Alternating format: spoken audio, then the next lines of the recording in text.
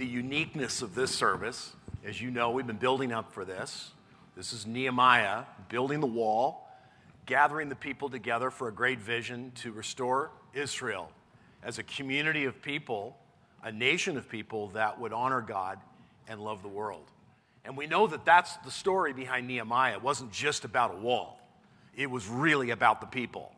And what we're going to get to do is visually see the uniqueness of our community called the River Church. And all these wonderful ministries, over 25 ministries represented, people that are passionate about building a beautiful, beautiful community that honors God and loves people. And so that's what we're going to get to do today. So we're going to continue our series, but before we do that, I wanted to invite a special couple up to do a couple things. First of all, to honor them, because they don't get to be part of our church every week, because God's called them to a new and unique ministry, calling that is outside of our community. And they've been part of our community from the very, very beginning, from the inception of what we call the River. And now God's called them to do something unique, and I wanted to highlight that to show you that what God does when we listen to His call in our lives. And it may take us beyond this community. It may keep us right here. It may just connect us deeper into the body of the River Church. It may take us overseas. It may take us to another community. But Fram and Julie, Virgie, would you come up and just, I want to just introduce them to you. If you don't know, many of you know the Virgie family, but thanks for being here with us this morning. We love you guys. You are a very special, special couple. And God's done something very unique in your life, Fram and Julie. You guys are a partner in ministry, and I love that. You guys really are. You love each other. You've raised some amazing boys, and now God's given you a new partnership together in ministry. And Fram, I guarantee you, I bet you didn't think when you were in law school that you'd be doing what you're doing right now. That your life, career has taken you in a totally different direction. And that's what God does. And so, Fram, this is a great opportunity to share with your church what God's been doing in the last season of your life since setting kind of the whole law practice aside for a little bit and then picking up something new and unique. What are you guys doing? What are you up to? So I was a lawyer for 30 years and grew up on the peninsula, and decided at the end of that time that I wanted to do something more impactful and make a difference. So we have a nonprofit in Rwanda that you can see out on the tables. We were going to move to Africa, but I got waylaid, and I am the president at Cal State Fullerton. Oh, wow. Which, if you think about it, this is a public university with 40,000 students who are searching. They've come to university because they want to grow and they want to prepare themselves for life.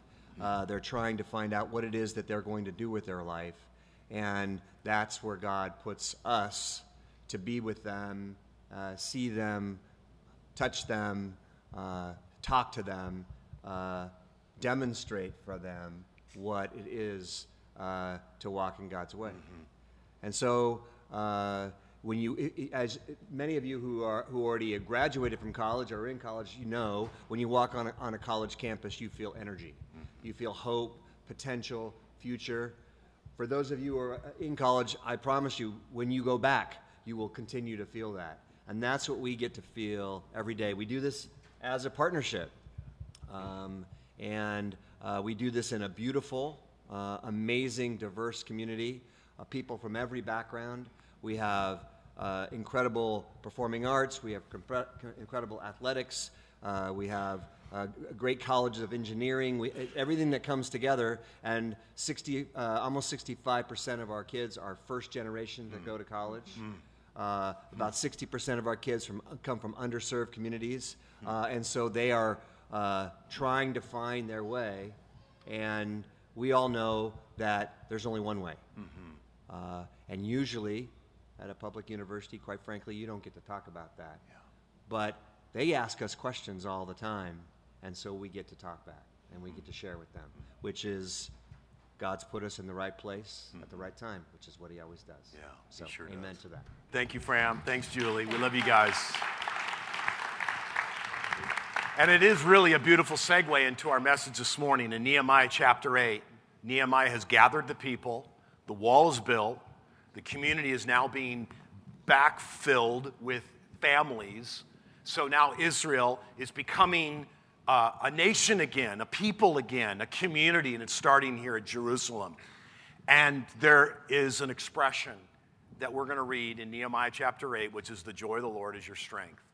That the people now respond with great joy. And when I was on the Cal State campus this last summer, and Fram and I went to lunch in the cafeteria with all the students and all the new incoming students, and it was a summertime, and so there was still activity and lots of people, and everywhere we went, people would stop to say hello to Fram and greet him because of his presence and because of his joy.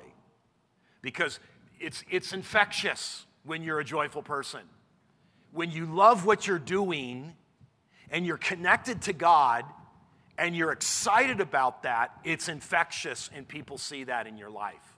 And that's what I see in you, this infectious joy that these young people see, and they're curious about this president that's wandering among their midst.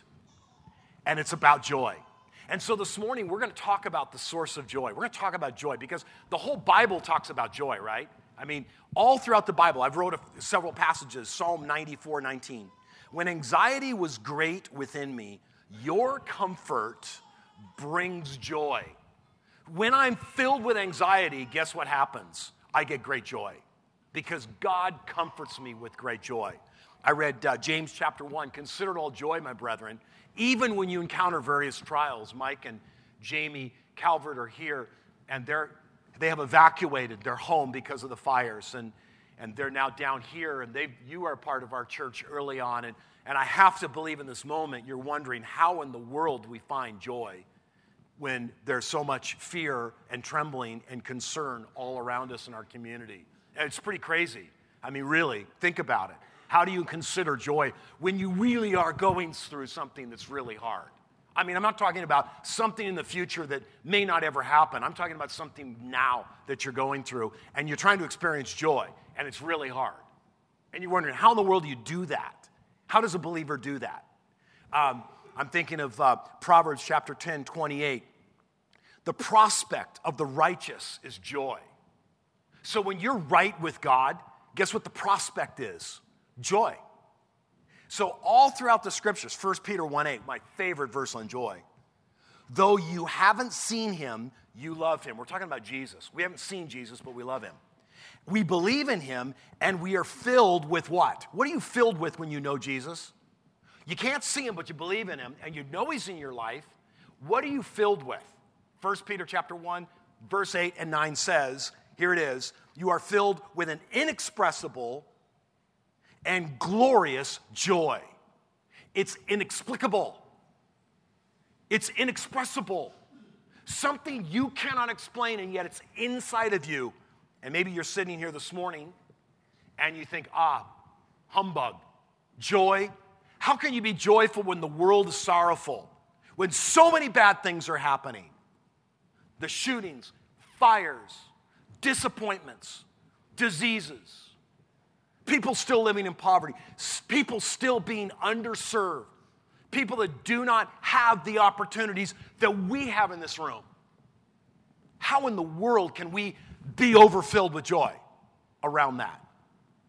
And yet, all throughout the centuries, people have been discussing this, from Aristotle to Augustine, St. Augustine, and even contemporary writers, talking about what joy is really all about.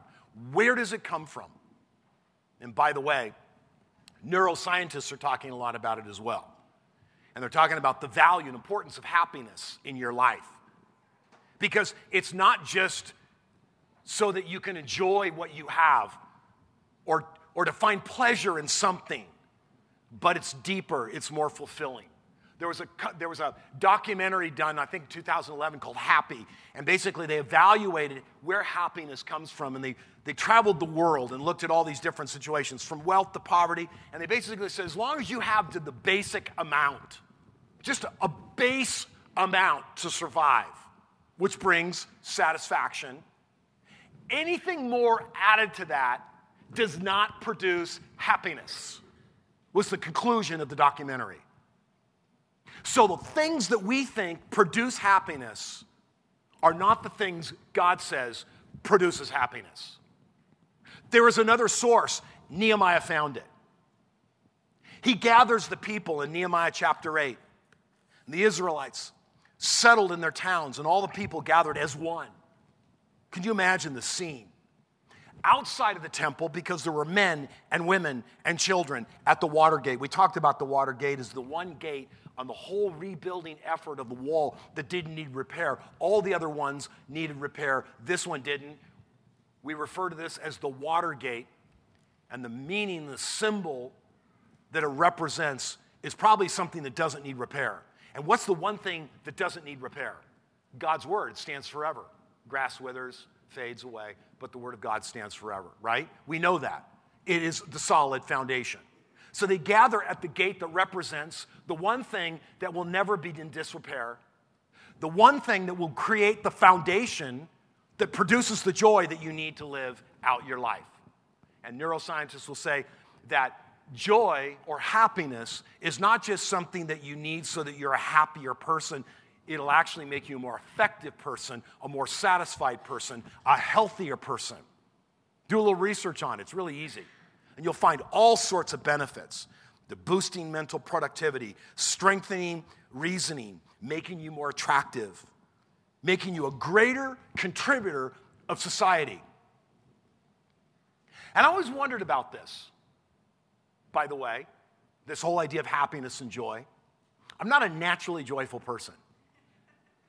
And so I'm kind of the person that looks at happy people going, well, they're just not that clued in, are they? If they were a little bit more clued in like me, enlightened to reality, they would not have that big smile on their face, right? And so that's kind of the way in which I've kind of seen happy people. They're nice people, they're just uninformed people, right? And what I'm realizing is I think they got something I don't have. And it's something that has not only helped them, but also released something in them that makes them attractive to other people. And so Nehemiah gathers the people. Ezra, the teacher of the law, brings out the book of the law of Moses. Now, there's a lot of things to read, but this is the thing to read. This is the thing you got to read. So on the first day of the 7th month, this is right towards the end, just the beginning of the Jewish New Year, when you should be celebrating the Feast of Tabernacles, or the Feast of Booths. Sukkot means tabernacle, the remembrance of the time when God took the people of Israel out of slavery in Egypt and brought them into a new place, a new beginning, out of bondage into freedom. And they would practice this festival where they would build a little lean-to and take off work for 7 days and live in these lean-tos, or these little portable structures, to remember the fact that God had brought their people out of slavery into freedom through the desert, wandering for 40 years, living in these portable tents, because God wanted to do something new, bring them into freedom. And they had stopped celebrating it. And now on the new year's coming. The city's ready to go. They're poised to become the community of God as God wanted it. And the law is now read. And they began reading it aloud from it says daybreak till noon. 5-6 hours reading through the law of Moses. Could you imagine that? This is going to be a 20-minute message.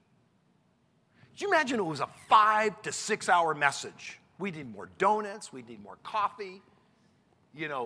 Potty breaks. We would need everything, right, built into this thing. We need a little more entertainment. I mean, could you imagine the reading of the law on a podium, standing here, and I'm just reading through the law for 5 to 6 hours. And it says right here, he faced the square, and the people listened attentively to the book of the law. Almost as if they hadn't heard in a long time. Almost as if something that they were hearing resonated with them.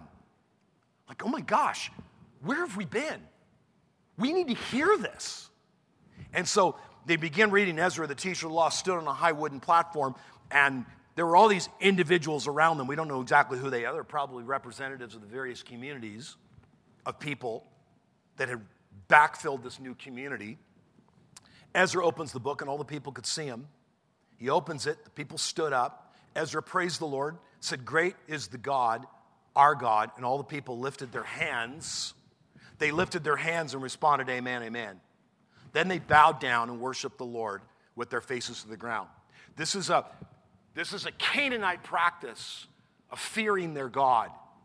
It was out of rote obedience that the Canaanites would fall before their idol. This is not what's happening here. This is a gut reaction to the power of the Word of God as it's being read. And they fall on their faces. They raise up their hands. There's a response here that happens. And the Levites begin now making it clear, verse 8, and giving meaning so the people understood what they were being told. Nehemiah, the governor, and Ezra, the priest, they instructed the people and said, "This is the day that's holy to your Lord, your God. Don't mourn, don't weep." Because, see, their natural reaction was to weep. They knew they had blown it. They knew the situation they were in was their own fault. They knew the prohibitions. They knew the laws. They felt a weight. They felt a sense of obligation. They felt, man, I can't believe we can't make this thing work. And here we are again, rebuilding what was destroyed because it's our fault. God promised to take care of us, but only to go so far if we blow it. That's what they understood. So they began weeping because they knew that as they read the law, they had failed miserably. And yet Nehemiah says what? What does he say? What does he say? No. Don't do that. Don't weep. Let's respond differently. Today is a day of joy. Go, enjoy choice food, sweet drinks. Send some of those who have nothing to prepare. Go have a feast. Go celebrate. Why? Why is Nehemiah saying not to weep at the reading of the law, but to celebrate? And then he says, don't grieve, chapter 8, verse 10, for the joy of the Lord is your strength. How is the joy of the Lord your strength? Why does Nehemiah put that in there? What is it about joy that gives us strength? I think this is it. Here's the idea. This is what's going on. The people had a weight about them. And they had heard the law and they had interpreted a certain way. They had heard, thou shalt not. Prohibition. Obligation. A daunting task ahead of them. How are they going to fulfill all of this? How in the world are we going to be God's people? There is so much. You might feel that way. You might feel every time you come into a church, you feel this weight. I'm going to be pressured. I'm going to feel this. I'm going to feel the pressure of it. There's an obligation. There's a prohibition coming. I know it. There's something I'm doing that I shouldn't be doing. Wipe that smile off your face. Stop having fun. Whatever it is, that's the way you've interpreted God's word. And yet what Nehemiah does, the priests begin to interpret the true intention of the word of God. The true meaning. The true meaning was not to put a weight on you, but to release you to be God's people in the world. From a thou shalt not to a thou shalt enjoy me. And I don't know if you listen to God's word and hear God's word, and when you read and listen and hear, do you hear thou shalt not? Or do you hear thou shalt enjoy me because of what I've done for you? And if you hear thou shalt enjoy me because of what I've done for you, you will be filled with joy. You will respond with joy. And guess what? That's your strength. The strength in order to do anything. to be the kind of person you want to become, to be God's person in this world today, the strength that you need comes from that kind of joy, not a circumstantial joy, not a joy that comes from things, but a joy that comes from an identity of understanding and knowing what God says about you, not the way you've understood it. I think the number one reason why people do not like church, or they don't want to be introduced to God or to religion or relationship with Christ, is because they have a preconceived idea of what God's going to do with their life. He's going to ruin their life. It's an obligation. It's obligatory. It's demanding. It's a weight. Rather than come into a place where you hear, you've been released. You should be filled with joy because of how God feels about you. See, that's the teaching in the Old Testament. Sure enough, the laws were put in place, and God knew that they were going to fail. God knew they were not going to be able to keep their end of the bargain. He had already built that into the equation. That's the part we forget. He built into the equation that you were going to fail, but he knows that. He understands that. Here's what he says to you, and we're going to close this morning. Listen to this. Take this in. Change your perspective as you hear God speak his word into your life. Isaiah 43, verse 1.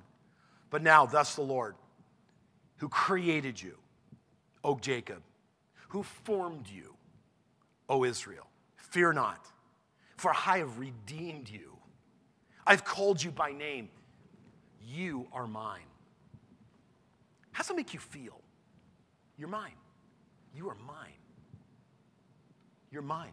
I formed you. I created you. Hosea chapter 1, verse 11. When Israel was a child, I loved him. And out of Egypt, I called my son, my daughter.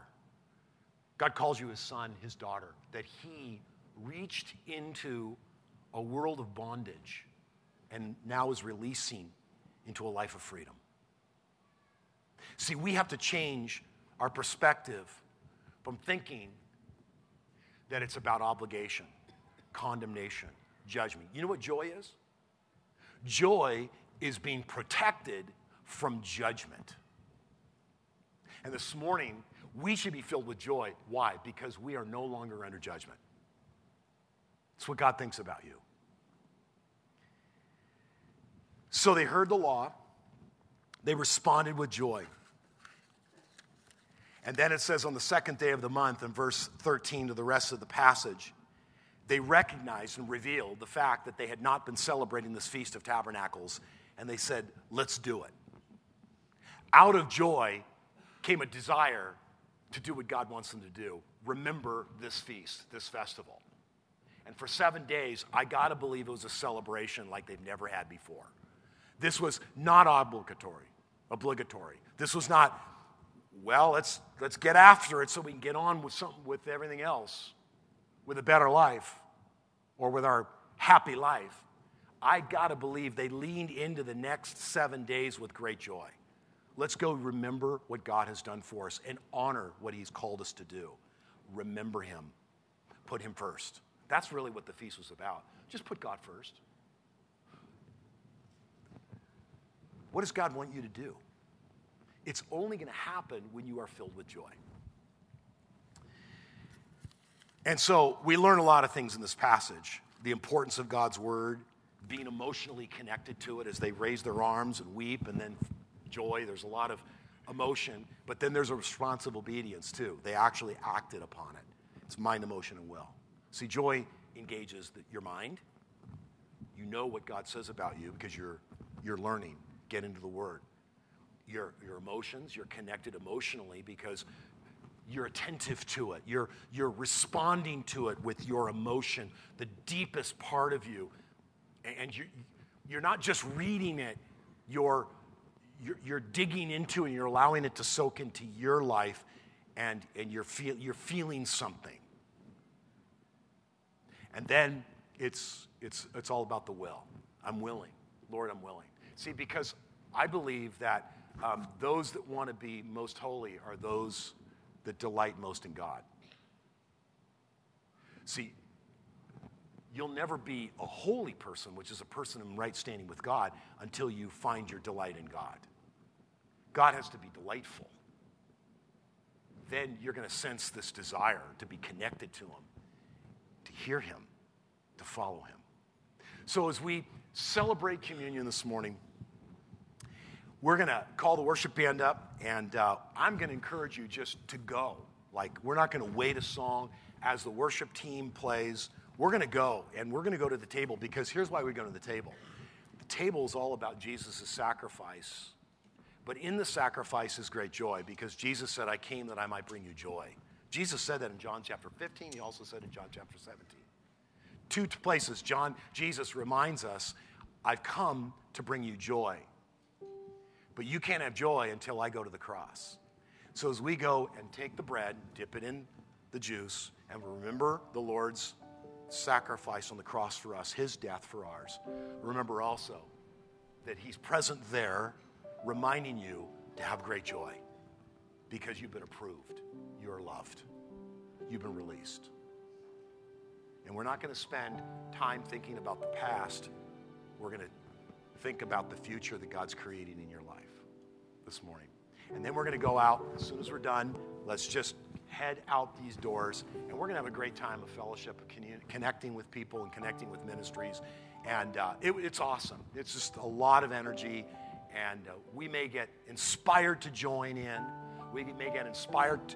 There was a guy that came up at the last service and said, I'm selling a building. I've got some money. What do I do? And I said, well, follow Nehemiah's track. He had a burden. He prayed. God gave him a vision, gathered the resources, made it happen, and then he celebrated God. I mean, that was the order. And so I introduced him to a couple ministries to get connected, because he wanted to do something around helping kids with special needs.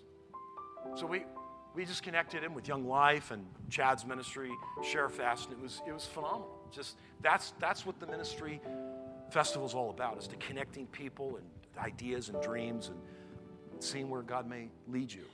So let's do that. So Father, thank you. Thank you for your sacrifice, Jesus. And we now go and we celebrate. We celebrate first in a moment of humility before the table, and then walk out these doors and celebrate the richness of your community called the church. Amen. So when you're ready, God's going to meet you right at the communion table, so help yourself, and then we're going to be heading out these doors and enjoying some time together.